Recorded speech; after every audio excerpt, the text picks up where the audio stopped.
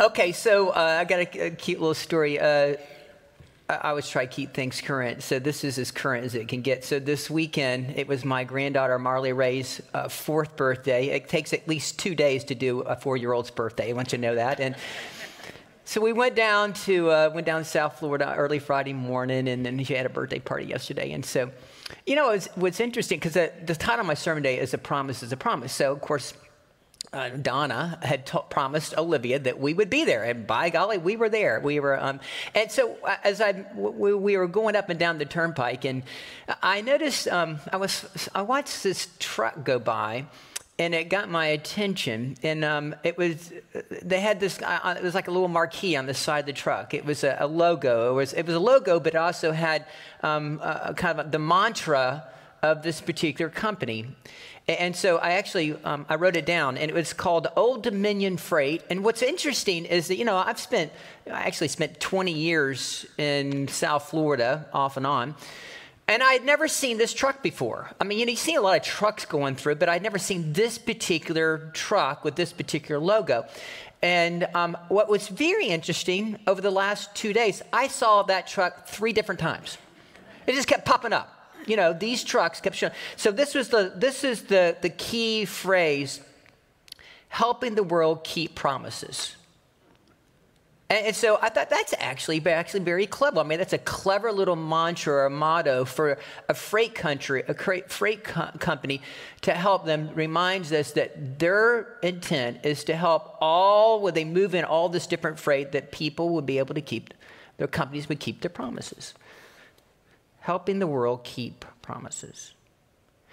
And so I was thinking about this last week because, once again, my sermon is about promises, keeping promises. And so I did a little research, and I Googled some ideas about, you know, where are places that people have made promises and kept promises. And so I thought this was actually a really interesting promise that someone made about, I don't know, it was back in 1980s or 90s. And let me show you the picture. Does anybody remember this guy? His name is Harry Caray. Anybody remember Harry Caray?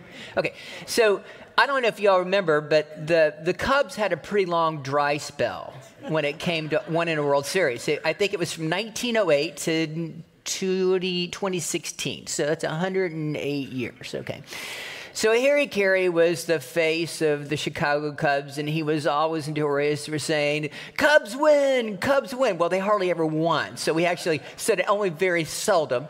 And he always had this phrase called "Holy cow!" He would say that. And so, well, that was just interesting, because when I went back and saw, look at one of the videos of Harry Caray, he had promised the Cubs fans that someday the Cubs would actually win a World Series.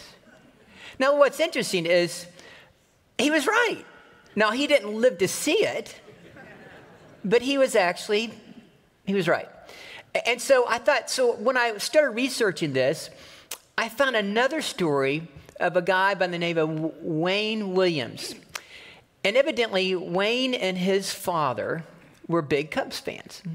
And they had made a promise that wherever they were, that someday when the Cubs got to the World Series, that they would watch the World Series together.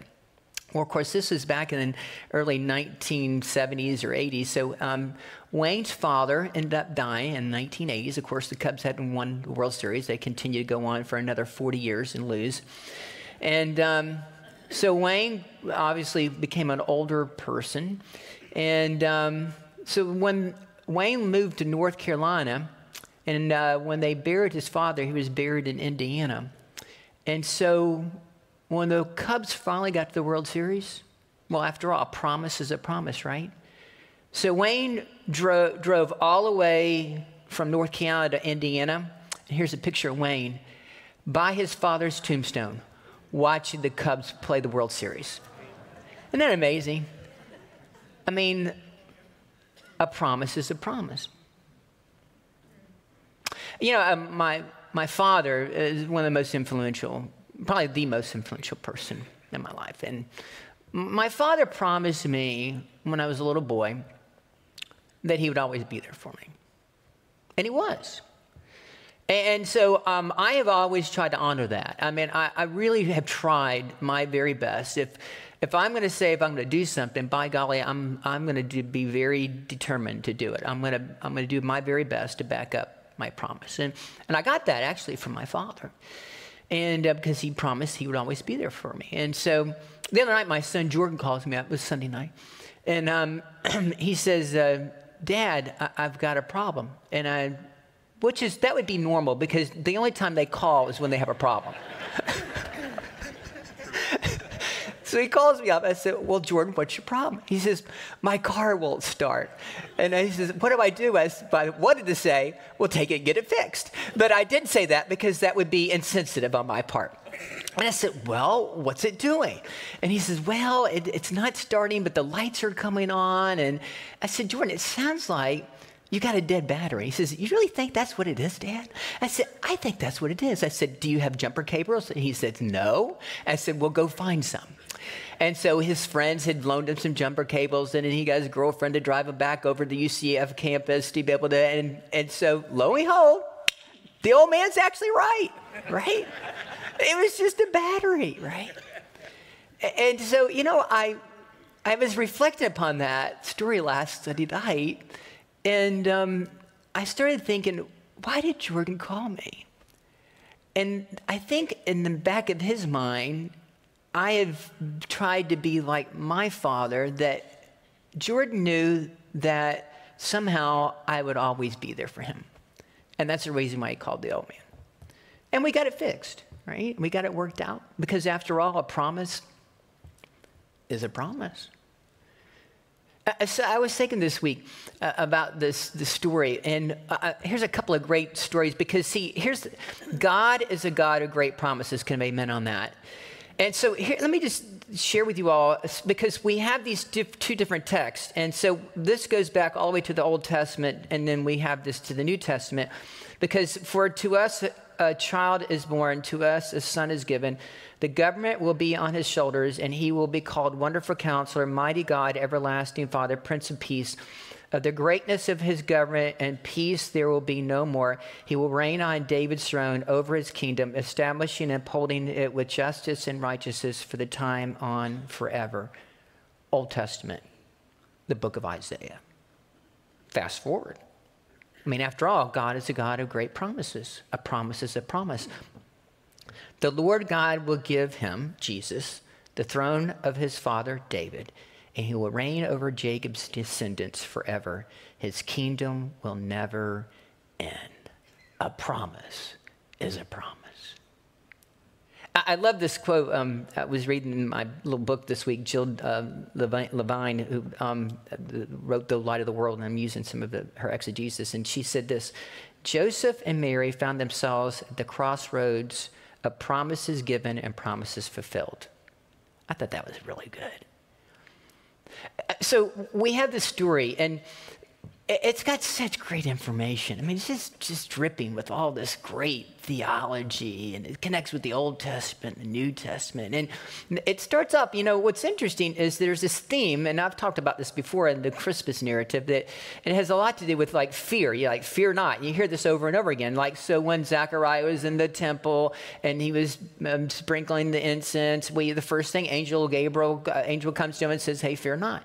And then you got Mary's story today where the angel came to her and says, fear not. And then we got Joseph's story where the angel says, don't be afraid to take Mary as your wife. And so we have that. And then we have the angels coming to the shepherds today's story. And first thing's like, hey, listen, fear not. Don't be afraid. I bring you good news, tidings of great joy. So we find this theme over and over again. Don't be afraid. When I was at my church at Faith, 10 years ago, I would teach the preschoolers. And we had about, maybe 150 kids in this preschool program. And you know what? When you put 150 kids on 150 3-4-year-olds, it's like herding cats. I just want you to know that. And so we would put them all on the stage for Christmas. And they would do their annual Christmas pageant. And it was just hysterical because you see all these preschool parents coming. Now, this is like 20 years, 10, 15 years ago. And guess what we used to have? Handy cams. You remember they're the size of a tank? And they would come in and they would be like knocking each over. And you have to be able to watch, that's just the way it was. It was just kind of bedlam. And so I would always coach up the preschoolers, the 3 or 4-year-olds, before the big night. And so when I would do the chapel, I would talk about the story, and I would talk about the angel Gabriel saying, don't be afraid. And I said, you have nothing to be afraid of. And they would look at me with big saucer eyes. I said, don't worry, it's all going to be fine. You're going to be doing great. I said, don't be afraid, because angel Gabriel says, don't be afraid. And once again, you put them up on the stage, and half of them would cry, and they were just a mess, right? And so in my teaching, I would teach them over and over again, like that the whole theme about, the idea of the Christmas story and and Mary and Joseph. And so I remember talking specifically about the angel Gabriel one day. And I remember telling them, now, because you're teaching 3-year-olds, you have to repeat. And so I bet you I said it 10 times. Now, the angel's name was Gabriel. And I'd have repeat back. And the angel's name was Gabriel. And I have him repeat it back. I got to the end after saying it 10 times. I said, now, what was the angel's name? One little boy says, his name was Alex.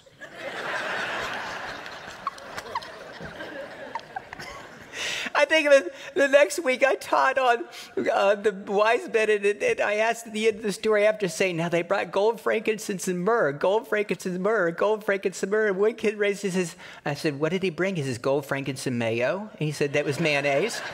You see how great? I'm just an incredibly gifted teacher. True story. I'm not making that up. So we had this story today, and it begins, so let's just teach for a second. It begins with this theme of a census.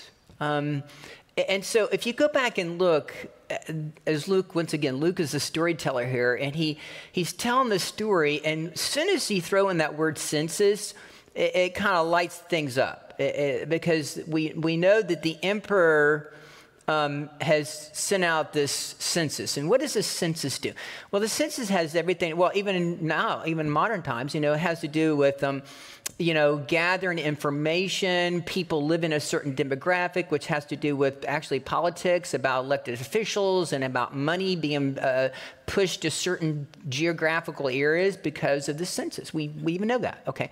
So back then, the census really had to do with a couple of big important things. It had to do with military, and people live in a certain area, but it also had a whole lot to do with taxes. And so once Luke, in telling the story about the emperor sending out this little plea, this census, the little translation, which means decree, and the Greek has everything to do with the word dogma, which has to do with, means you had to show up. It means that if the emperor said it, it meant if you didn't do it, you would be in big, big trouble. Okay, so there's this tension that's going on between two kingdoms, because Jesus enters in the middle of this decree, this census, and Jesus is representing a whole different kingdom. And what's very interesting is that I thought this is kind of powerful, is that the word there, the census went out to all the world. Don't miss the detail. Okay, of course, the Roman Empire is like encompassing, this idea of the whole world. And so enter Jesus in the midst of this decree that was very political, that was very about the kingdom, which was the reign of Rome, that was about Caesar Augustus, and whatever Caesar said, people did.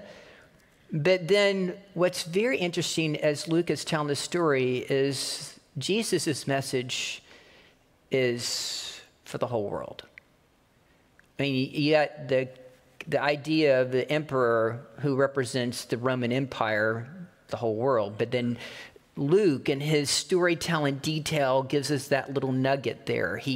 That Jesus is ultimately coming, and he's going to rule over the whole entire world. You get all that just from one little word, census. That, making sure that in the midst of this backdrop, Luke wants us to know that. And then we find this other little detail. So we find that Jesus, his dad, Joseph, is from the line of David, so they have to go to where? Bethlehem. And so when they find their way, and there's this sense of movement in this story that Luke wants us to know. Matthew wants us to know movement also, because there's a place in which the Holy Family actually has to end up where they end up, Egypt. So there's a sense of movement in this story. So Luke has them moving from Nazareth, going all the way to Bethlehem, because Joseph is part of the family tree, the root of Jesse. We got all that going on. And so Joseph and Mary are moving to Bethlehem. And what's very interesting is that we get this little detail while Quirinius was the governor, which is very interesting that Luke would throw that in there. And why would you have to ask God, why would Luke throw that little detail in there? Well, it's because Quirinius, when his reign, there was a lot of revolt. Now, Luke also wrote the book of Acts. And what do we find in Acts? We find this little story. Judas is the Galilean, appeared and got some people to follow him in a revolt.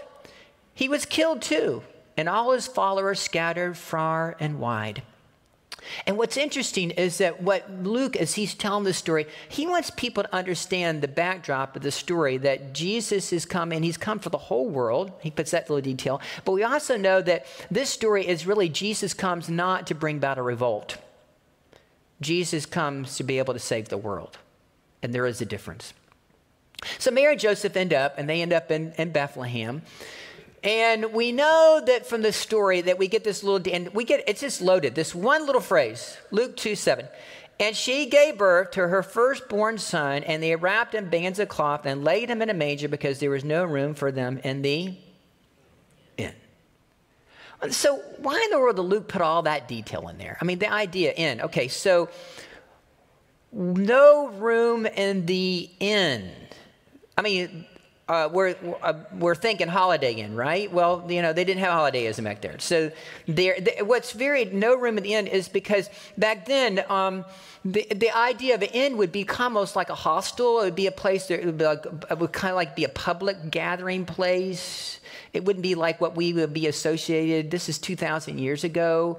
The best thing I could reflect upon was when my kids went to Japan, they stayed at a hostel. And I said, what was that like? And because it was really cheap. And it was like living kind of in a barracks, right? You got these bunk beds and everybody's just kind of there and you kind of share a shower. And so that's the way it was. I remember when I ran the Boston Marathon one year. And so I remember I only had so much time to be able to get from the finish line to take a shower to make my next flight. And so I remember finding a little hostel place, and I'm thinking, well, you just kind of go. And I took a shower in there, and it was just kind of like a bunkhouse. And so this is the environment, then the idea of an inn. And guess what? There ain't a whole lot of privacy there. So really a very conducive place for a woman to give birth. There was no room for them in the inn. There was no room for them in this place because there really wasn't privacy there. So then they end up in a barn, right? We all know that part of the story. And we find that what's very interesting, in my research this last week, I thought this was amazing because she gave birth to her firstborn son. And she laid him where? In a manger or a feed box. Okay. I learned this last week. Then I was getting my teeth cleaned this last Thursday at Dr. Bryant. He's my dentist. And so Dr. Bryant's wife is French. And I said, Mrs. Bryant, I read this last week. And can you confirm this with me? And I was reading that the French word for manger it literally means to eat. Okay, and so I got my book that I was reading, and I took it to her, and I read that to her, and she says, that's exactly what it means in French, to eat.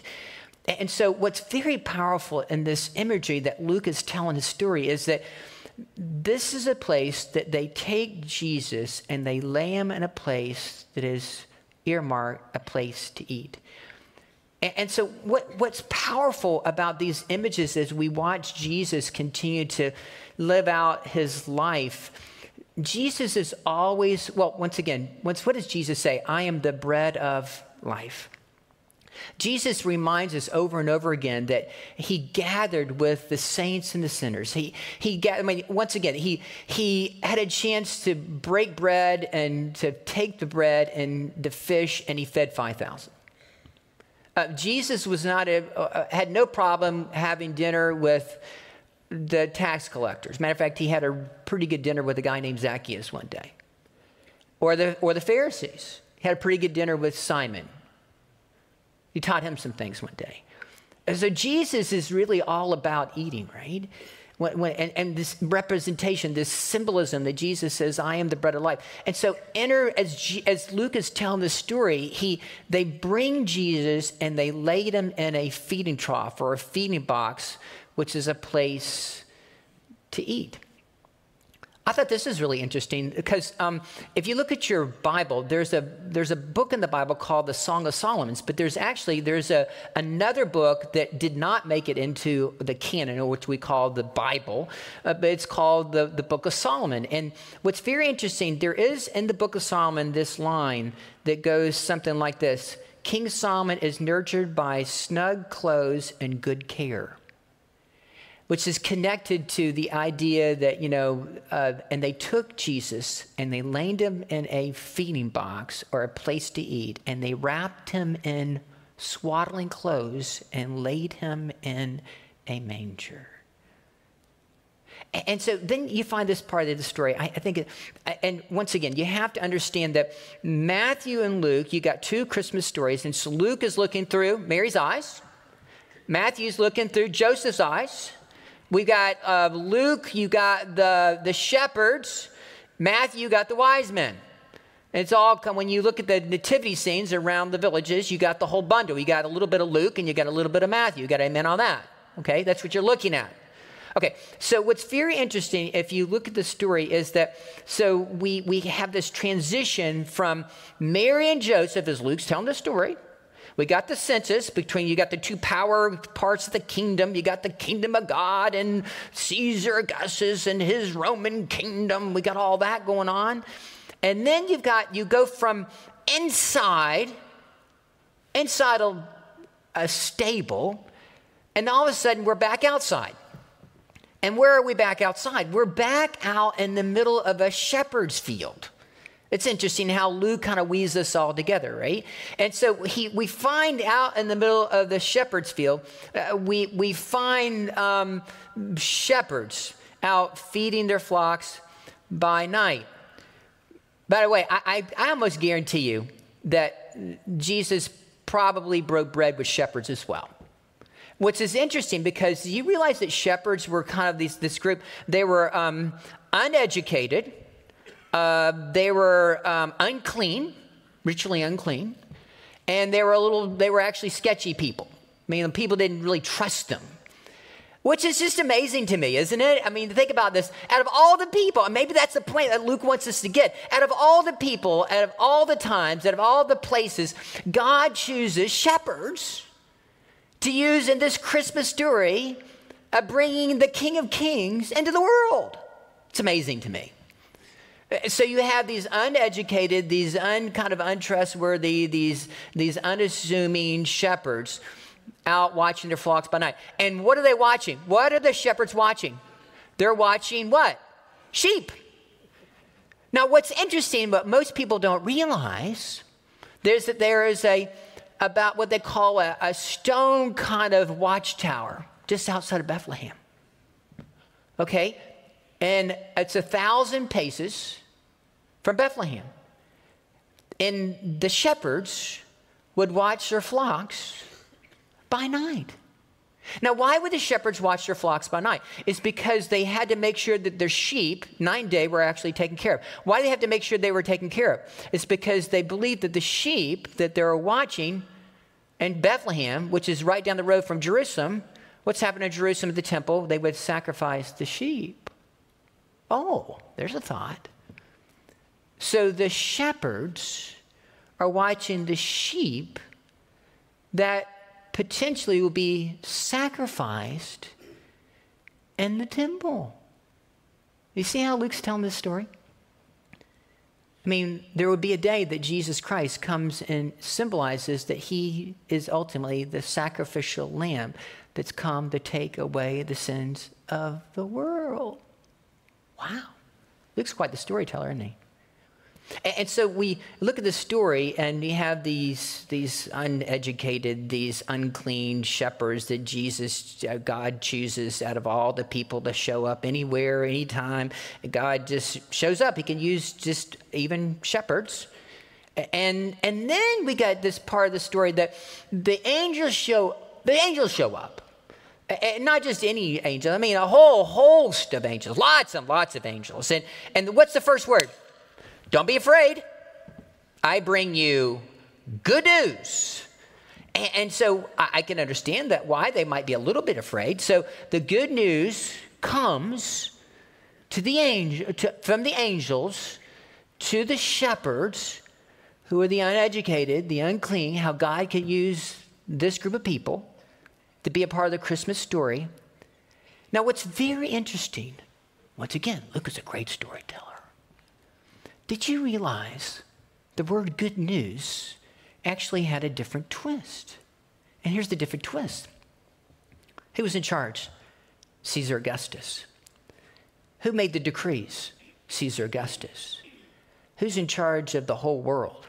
Caesar Augustus.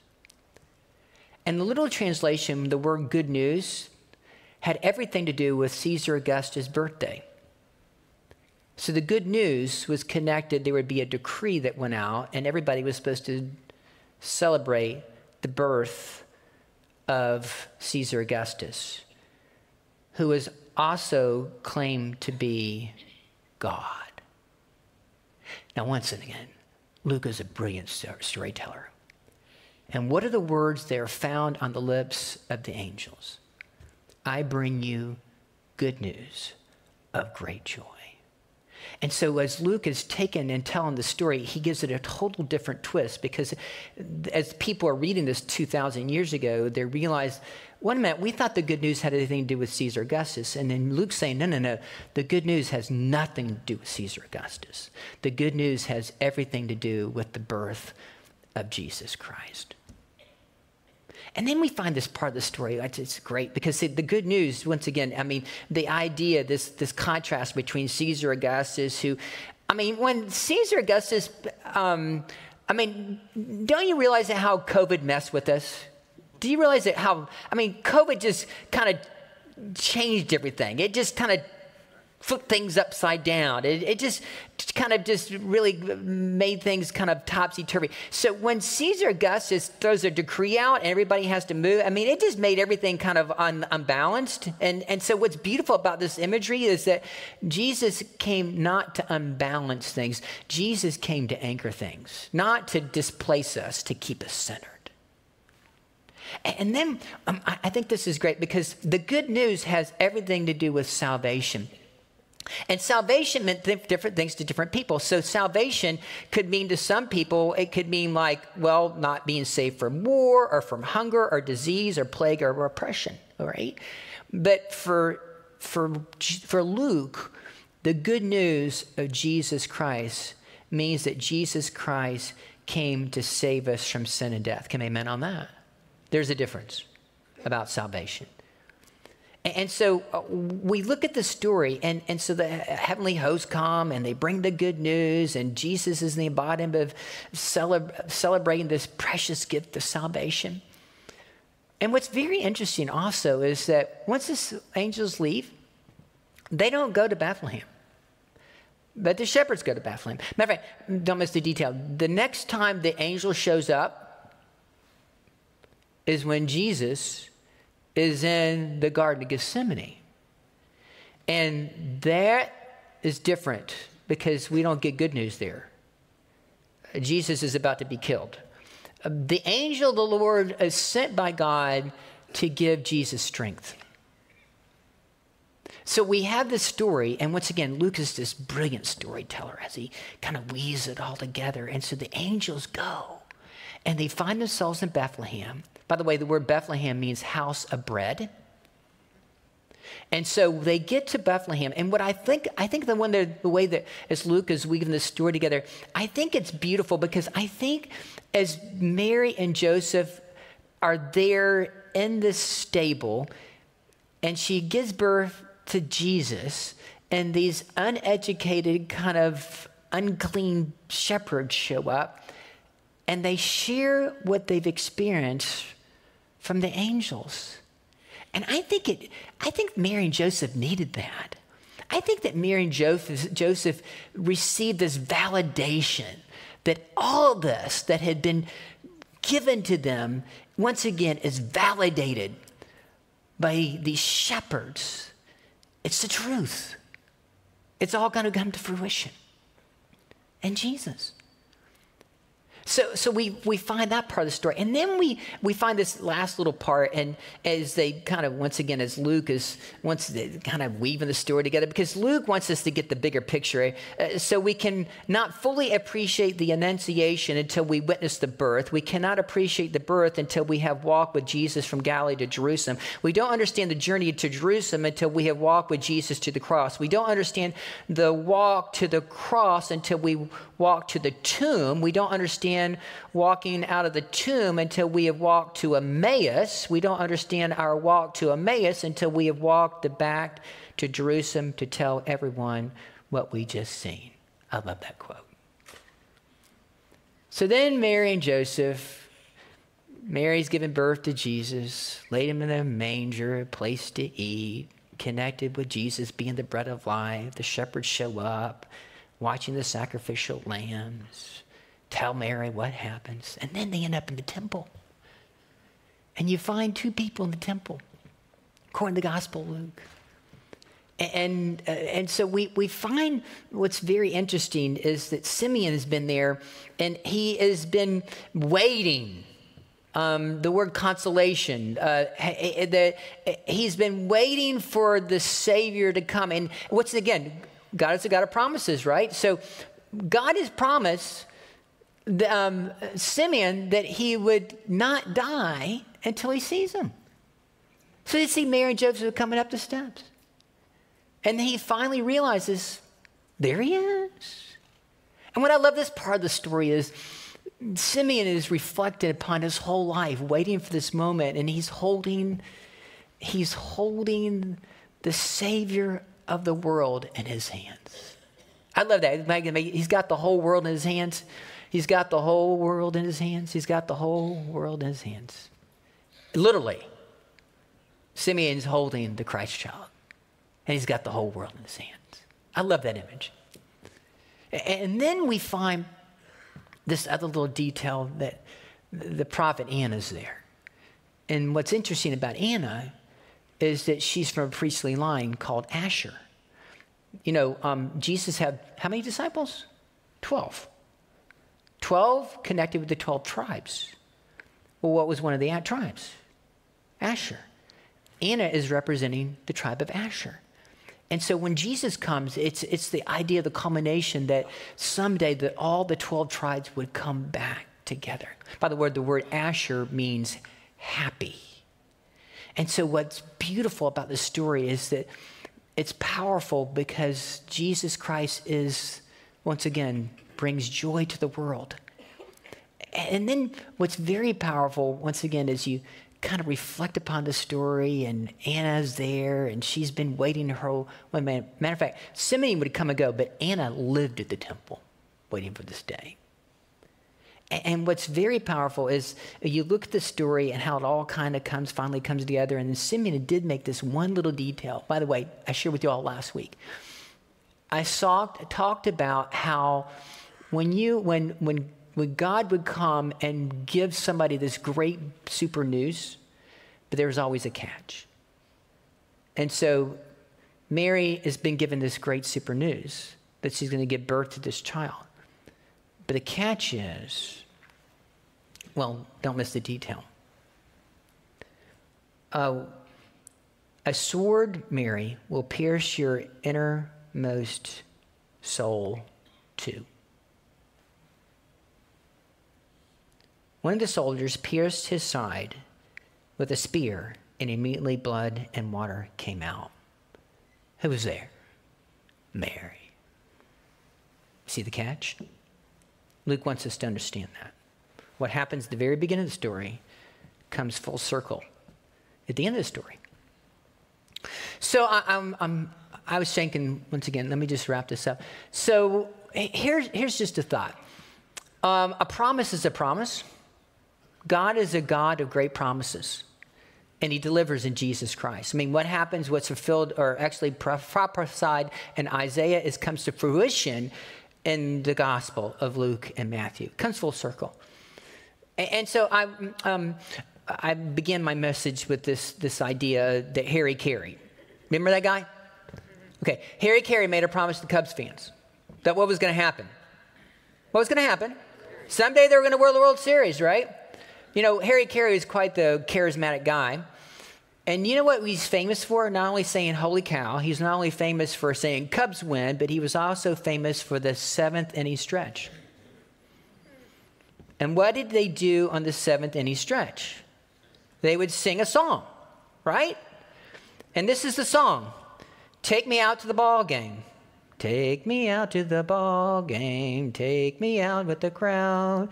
Buy me some peanuts and Cracker Jacks. I don't care if we never get back. Let's root for the home team. If they don't win, it's a shame. For it's 1, 2, 3 strikes, you're out at the old ball game. Okay, so what's very powerful is, you know what Harry Carey had? He had charisma. He had it. And what was powerful was that Harry Carey could get everybody. It didn't even matter if you were a Cubs fan. You still stood up in the 7th inning. This whole community, thousands and thousands of people, and he would get them up and everybody would sing the same song. And that Jesus Christ came to get us all on the same page, for the whole world to sing the same song. Joy to the world.